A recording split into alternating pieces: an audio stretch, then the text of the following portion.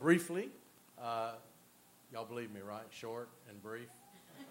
I'm wearing my Christmas tie because I never wear ties except at funerals and weddings. And this a Christmas tie not really for either one of those, so I decided to wear my Christmas tie tonight. But we're going to read the Christmas story.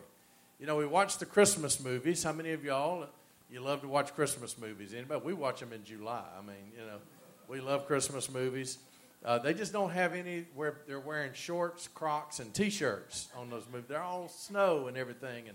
And you know, we wake up Christmas Day, and it comes and goes, and sometimes we never ever actually sit down and read or listen to this Christmas story, as in the Bible. You know, we drive by nativity scenes.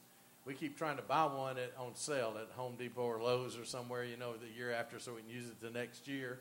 But, you know, how many of you saw the Nativity, the movie? And here's a scene from that. Well, I grew up with nativity scenes, and this next slide shows one. This is what I grew up with. Our church, every year, would do a live nativity. That's a real donkey. Those are real sheep. We had birds out there sometime. We didn't have a camel, but we had something that looked like a camel. And kind of like I was asking one of the deputies at the jail. I said, "What are y'all serving for dinner tonight?" And he said, "Something that looks like meat." So this was something that looked like a camel. Is it emu or something like that? But anyway, and so, you know, we had all kinds of fun. Every now and then one of those sheep would get loose and run for blocks, and somebody would have to go chase it. And you could, you know, I've been out there standing as a shepherd on bricks that were warmed over a floor furnace. I've stood out there as a shepherd when I was sweating bullets, you know, just like we are right now. But this was part of my growing up. It was always a focus, and it was a big deal when you got to go be like, you know, the grown-ups got to do shepherds and wise men. And the kids, we all had to, when you're little, you got to be an angel. I hated being angels because I'm not an angel. Wasn't then, you know. And so, you know, but we had fun doing this. So we want to hear, you know, about the birth of Jesus. I mean, I think it's important. So we're going to look at, as best I can, all four Gospels and kind of go through that. Each Gospel gives us a different piece of the narrative puzzle. Now, when you see The Chosen, you'll see Luke is collecting the stories. And I'm going to talk about that a little bit as we go through here. But each Gospel gives us a different picture. Matthew and Luke kind of include the baby part. Mark and John don't. So let's start with Mark. In Mark 1:1, it says, "In the beginning," or the beginning of the good news about Jesus the Messiah, the Son of God. He just gets right to it. He said, here's the beginning about Jesus. He doesn't mention Mary and Joseph, you know, and all the other parts of the story we're used to hearing. He's just off and running with an account of John the Baptist's mission. That's where he goes from here. In his ministry to prepare the way for Jesus. And John, in the Gospel of John, he doesn't tell us anything about what happened, but he tells us why it happened. And that's important. You know, when Jesus was dying on the cross, he tells John to look at Mary. He said, treat her like your mother. And he says, looks at Mary and says, look, here's your son. Treat him like a son. And tradition has it that John took care of her. And so we don't know if that's for sure, but that's what tradition has. And so John was by far the youngest of the disciples. He's the only disciple to live to a ripe old age. The rest of them died young. By execution in one way or another. So let's look at what John said. He would say stuff like this. John 1:1. In the beginning was the Word. Whenever you see that word with a capital W, that's talking about who? Jesus. Pre-existent Jesus. Jesus was not created at the birth that we celebrate. And Jesus has always been. He's God. He's the Word that always has been and always will be. And so he's pre-existent to what we know or see him as a baby. In the beginning was the Word, and the Word was God, and the Word was with God. And in other words, he's saying, you know, God's the one making an appearance here. Look what he says in verse 14. John's an old man, and he's looking back, and he's saying the things that are important that you need to hear. He said, the Word became what?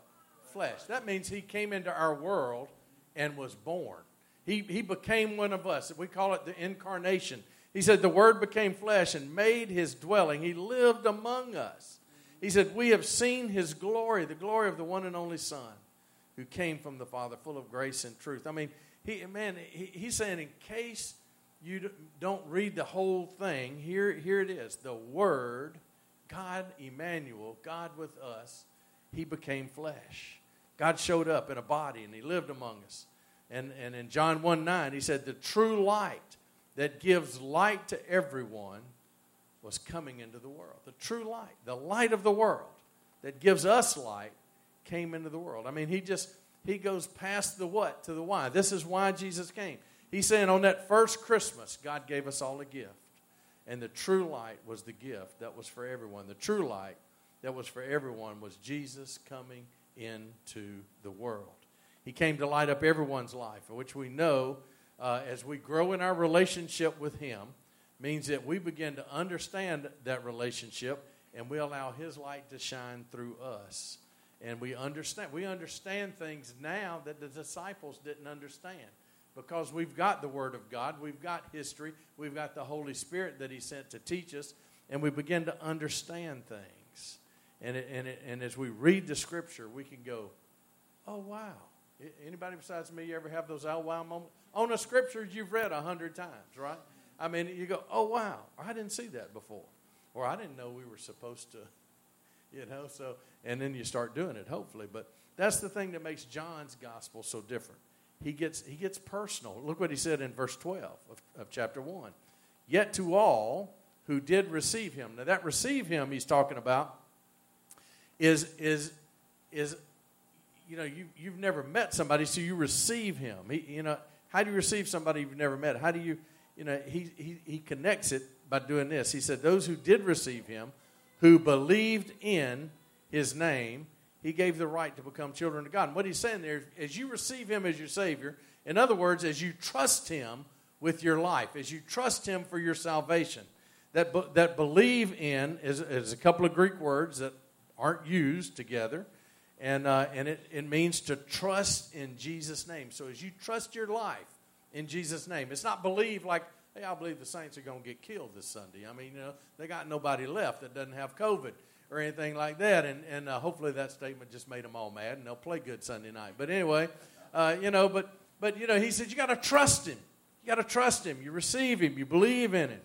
And he said, then you have the right to become children of God. He gets personal. He makes Christmas personal. When you receive him, you become part of the family. And so, that's what John wants us to know. He wants us to know it's more than a story. It's about you having a relationship with him. John, if you wanted to know the why do we celebrate Christmas? John gives it to us. And he gives it to us several places. Look at John 20, verse 31. He said, and he just says it, gets right to it at the end of his gospel. He said, these are written that you may believe that Jesus is the Messiah, the Son of God, and that by believing you may have life in his name. He says right before that, he said Jesus did many more miracles than what he's written about. So we read the scripture and say, well, he did a lot of miracles. No, he did way more. John says that all the libraries in the world wouldn't hold all the miracles that Jesus did. He said, but these are written so that you believe that Jesus is the Messiah. He included the ones, so he got right to the point. These are included. He's looking back over it. And he's looking back over years of the church exploding in his relationship with Jesus. And he's saying, these things are written so that you can have a relationship with Jesus. That's it. That's why Jesus came. John wanted you and I to know that these things did happen, but more than that, he wants you and I to have the same kind of relationship with Jesus that he had. He wants us to have that relationship. Now look, it took the disciples a while. It took them 3 years to figure it out. Most of the time the disciples were going throughout ministry with Jesus, and they were thinking at some point this dude is fixing to get rid of Caesar. He's fixing to get rid of the Romans. He's going to restore Israel to its greatest. And that wasn't why he came. And so John is talking about the why. It took him a while to get it together. And you know what? Don't we usually have the wrong agenda with Jesus as well? We want Jesus to bless what we're doing, and not, Lord, what do you want me to do? We want Jesus, well, Jesus, here's what I'm doing today. Would you bless it? Instead of, Lord, what do you need me to do today? And so we often have that wrong agenda as well. And we've got to realize Jesus didn't come to be a culture warrior. Man, do we ever need to realize that today? He is not here to be a culture warrior. He didn't even come really to heal people of sicknesses. He came to be the Savior of the world. He came to save us from our sins. And so we got to understand that. John would say, and he would say, listen, if you're struggling, keep asking the question. If you're struggling, keep knocking on the doors. Keep searching. Keep seeking. And don't get confused about what Christmas is about. Christmas is about God sent Jesus here to earth to be your personal Savior and Lord. So let's go back and look at the narrative. So Luke, and he'll talk about this in the movie Chosen. He said, many have undertaken to draw up an account of the things that have been fulfilled among us, just as they were handed down to us by those who were from the first were first eyewitnesses and servants of the word.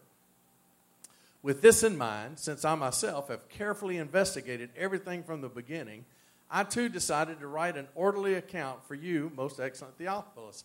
And so in the Chosen movie, they show how that might have looked. It's so cool because you got Luke, and he's talking to Mary, he's talking to Peter, he's talking to all the disciples, getting what they, their eyewitness accounts of what happened. And he's written a great account of what's happened. So we're going to get into that. It says, in the 6th month of Elizabeth's pregnancy, that's Mary's cousin, God sent the angel Gabriel to Nazareth, a town in Galilee, to a virgin pledged to be married to a man named Joseph, a descendant of David. The virgin's name was Mary. The angel went to her and said, greetings, you who are highly favored. The Lord is with you. Now, it says Mary was greatly troubled. Why was she greatly troubled? Because this angel just appeared and said, greetings. I mean, listen, everywhere in the Scripture, when you see people say, oh, yeah, I saw an angel, it's no big deal. Everywhere in the Bible somebody sees an angel, they're either falling on their face because they think they're about to die, they're worshiping, and it's a big deal when an angel shows up. So Mary was greatly troubled at his words and wondered what kind of greeting this might be. So the angel said to her, do not be afraid, Mary. Every time they show up, that's one of the first things they have to say. Do not be afraid. Let me tell you, you would feel that same way too if a big old angel showed up. I had a friend of mine, he was a minister in Namibia, Africa. And they were out in the wild, and they were in a camp. And one of the guys went to the outhouse outside, and he never came back. And they had prayed that night that the Lord would encamp angels about them because they had already had kind of an attack against them. And they went looking for the guy, and he was still in the outhouse. They said, why didn't you come back? He said, I wasn't going past that big old angel. He said, there was an angel by the door with his sword drawn. And he wasn't going past that angel. He was scared. And even though God had sent that angel to protect him. So angels showing up are a big deal, y'all. They're a big deal. And he said, so don't be afraid, Mary. You found favor with God. You will conceive and give birth to a son. Now, for a 13-year-old girl, that may not be what she wanted to hear. And you will call him Jesus. He will be great and will be called the Son of the Most High. The Lord God will give him the throne of his father David, and he will reign over Jacob's descendants forever. His kingdom will never end. Now, we know that what the angel said was going to happened because we've got 2,021 years of that kingdom going on, the church. He's not talking about a political kingdom. He's not talking about the United States. He's not even talking about Israel. He's talking about the kingdom of God, and we're part of that. So let's go back, flip over to Matthew for a minute. This is how the birth of Jesus, the Messiah, came about. His mother Mary was pledged to be married to Joseph. Now that pledge, they were legally married, but they couldn't come together as husband and wife for a year. But before they came together, she was found to be pregnant through the Holy Spirit. Because Joseph, her husband, was faithful to the law and did not want to expose her to public disgrace, he had in mind to divorce her quietly. So, I mean, this was a bad deal. Back then, if you showed up pregnant and not married, they executed you, okay? And it's still the law in that area. You can be stoned to death for that. So if he accused her of adultery, she would have been killed. And can you imagine his thoughts? He's got this wife he's wanting to marry. She's pure, he thought, and all this. And she says, I'm pregnant and I didn't do anything. Now let me just ask any of y'all that have children. If your daughter came and said, Mom, I'm pregnant, but I didn't do anything, how many of you are going to believe that? Mary's mama didn't either. I mean, I can promise you, And so, but here, look what happened after this. Joseph decided he was going to divorce her quietly. You actually, when you were engaged, had to go through a divorce at that time. So Joseph was going to divorce her quietly, just put her away. And in verse 20 it says, but after he had considered this, an angel of the Lord appeared to him in a dream and said, Joseph, son of David, and look what he said, don't be afraid to take Mary home as your wife, because what is conceived in her is from the Holy Spirit. Now look, they didn't know what the Holy Spirit was at that point. They worshiped God. The Lord your God is one God. They had no concept of the Holy Spirit or God the Son. But he's from the Holy Spirit. She will give birth to a son, and you're to give him the name Jesus. And so Joseph took her in. Now, just think about it. Now, at this point, he has said this. He said, and you're to give him the name Jesus. Now, Jesus was the word for warrior, for deliverer, Joshua. And so the Jews were expecting a cross between Moses and Joshua, a great military leader, to deliver them from Roman oppression. And so he's thinking, yeah, we're part of the answer here, And just think of all the things. I mean, we kind of put halos on everybody, but he had to have all kinds of thoughts going through his mind. And then all of a sudden the angel said, you'll call his name Jesus because he will save his people from their sins. That wasn't what they were expecting from the Messiah. They were expecting a military king, And so, but the agenda they had for the Messiah was different than what God's agenda was. So Joseph told Mary, you'll have a son. He's going to save the people from the thing they needed saving from the most, and that's our sin. That's what I needed saving from the most. That's what you need to be saved from the most, is our sin. And so look what Matthew said. When Joseph woke up, he did what the angel of the Lord commanded him. Now, let me just ask.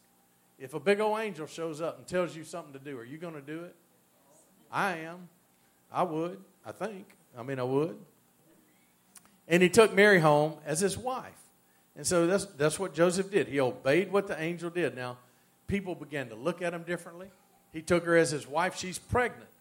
Everybody knows the law. For a year, they can't have sex. They can't come together as husband and wife.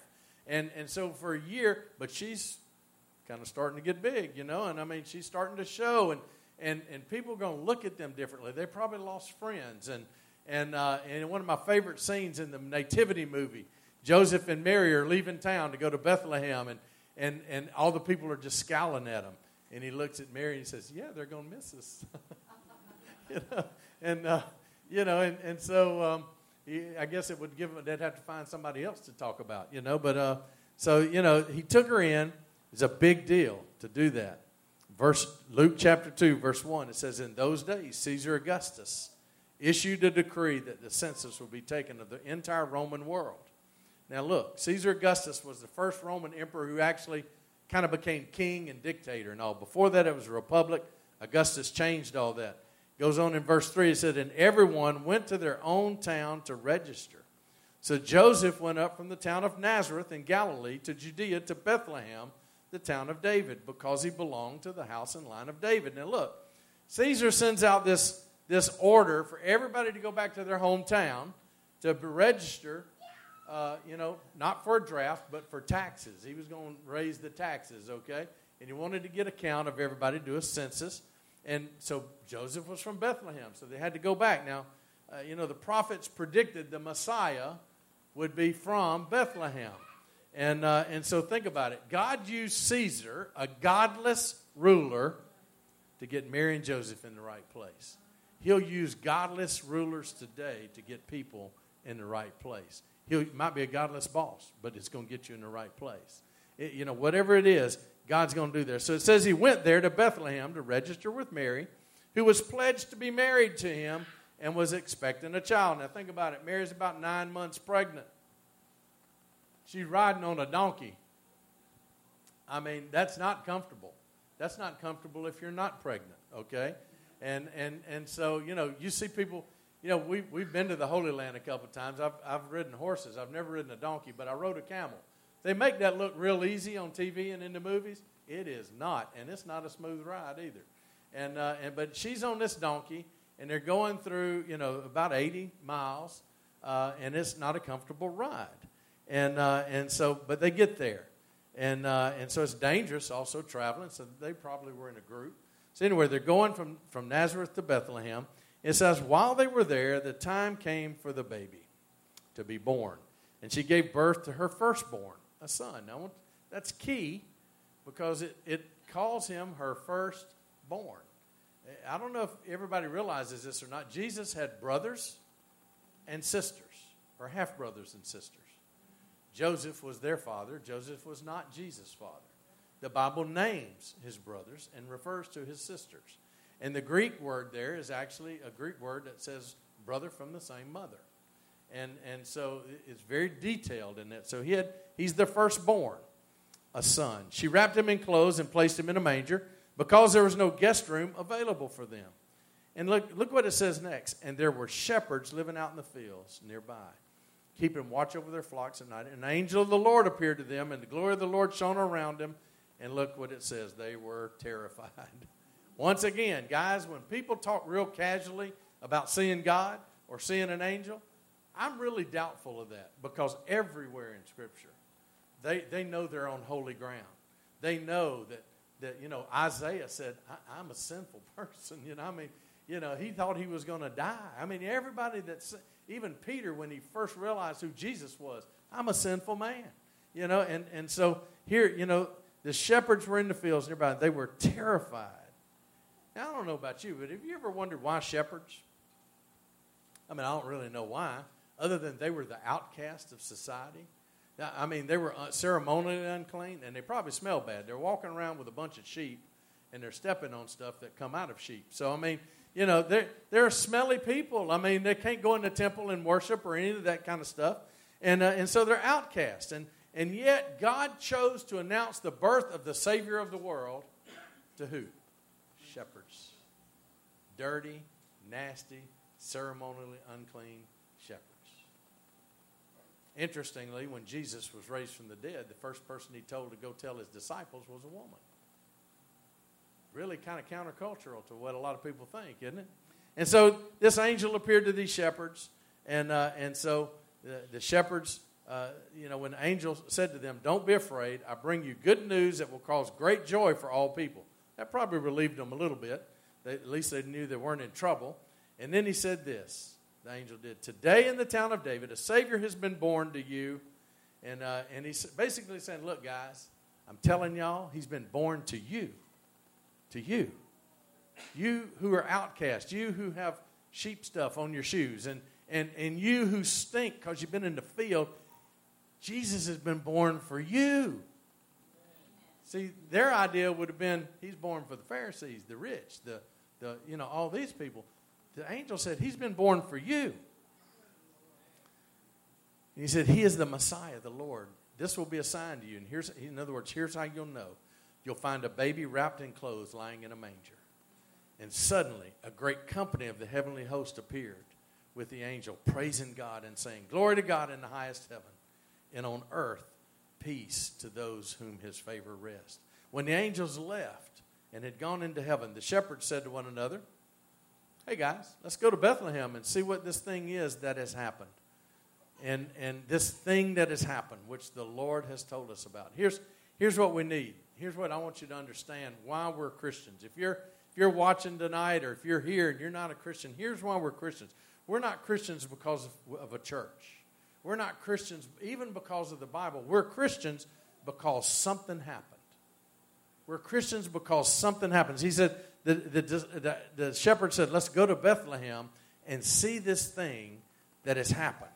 You see, something happened. What happened is God became man for us. And God grew up as a man and walked this earth as a man named Jesus and lived a life and died on a cross and paid the price for our sins and was resurrected 3 days later and was ascended into heaven later and then came and he's coming back.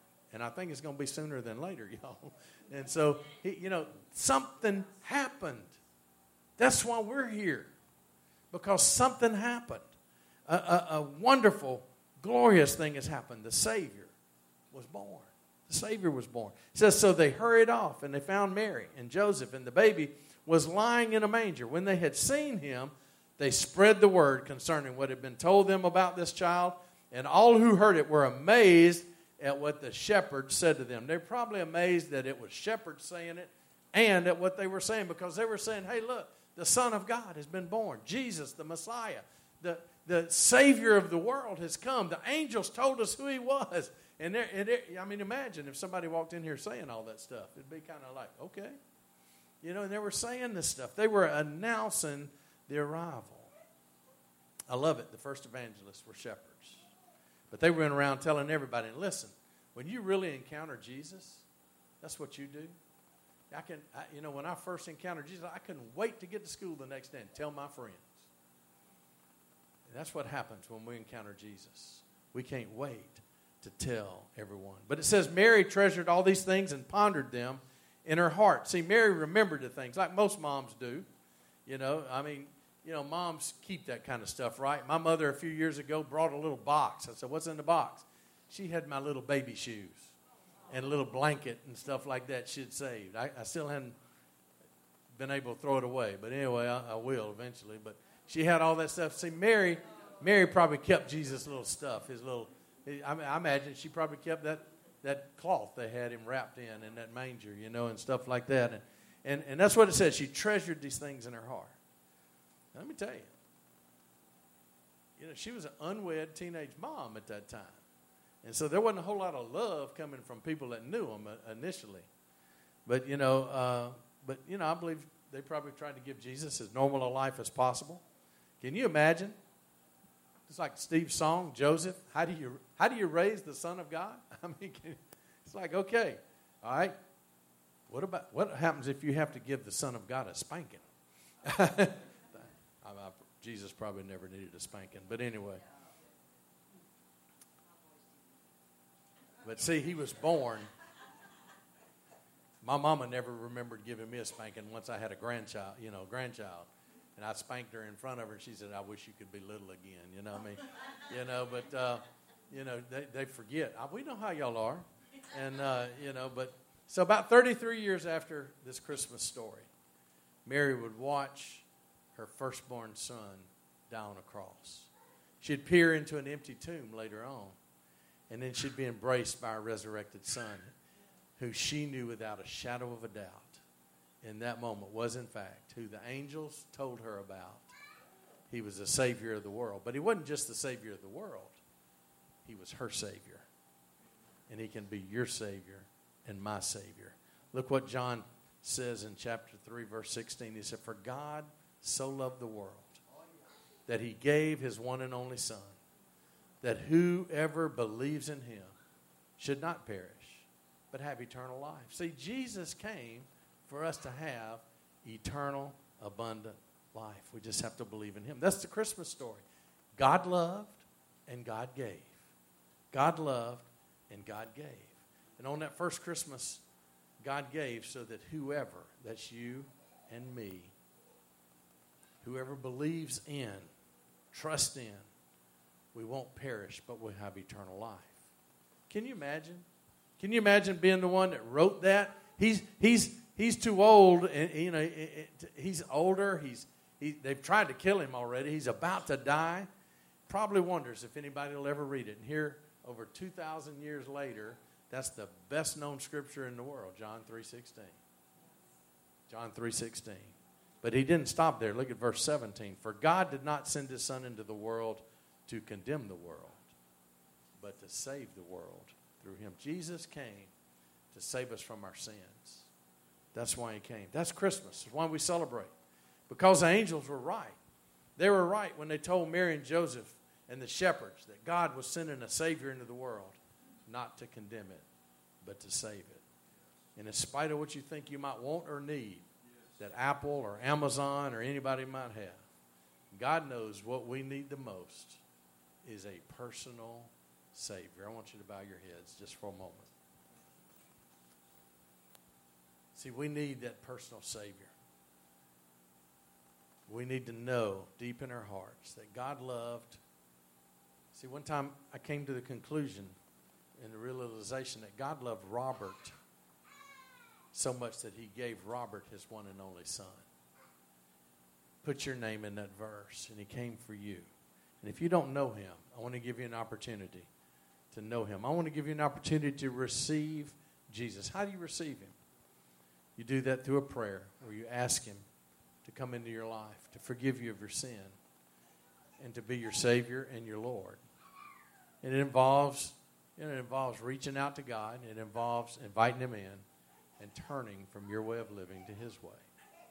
So just pray this prayer with me. Dear God, I admit to you that I'm a sinner, and I need this Savior. Jesus, I need you to be my personal Savior. Come into my life. Forgive me of all my sin. Give me the power to live for you each and every day so that I can live with you forever. It's in Jesus' name I pray. Amen. Now, I believe if you prayed that prayer and you meant it, that Jesus just came into your heart and he will fill you with his presence.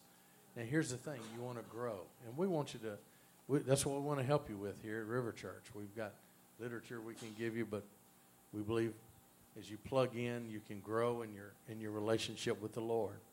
And we're going to close out by singing Silent Night, right? Yes. Silent Night. I'm going to give the mic back to my wife, who can sing better than me. And let me just say a prayer for you real quick, for those of you who, whether you're online or you're in this room. So, Father, you know who prayed that prayer and meant it in their heart. And so, God, I just pray for anyone who really reached out to you just then, or maybe they've been drifted off and they said, God, I want to get back in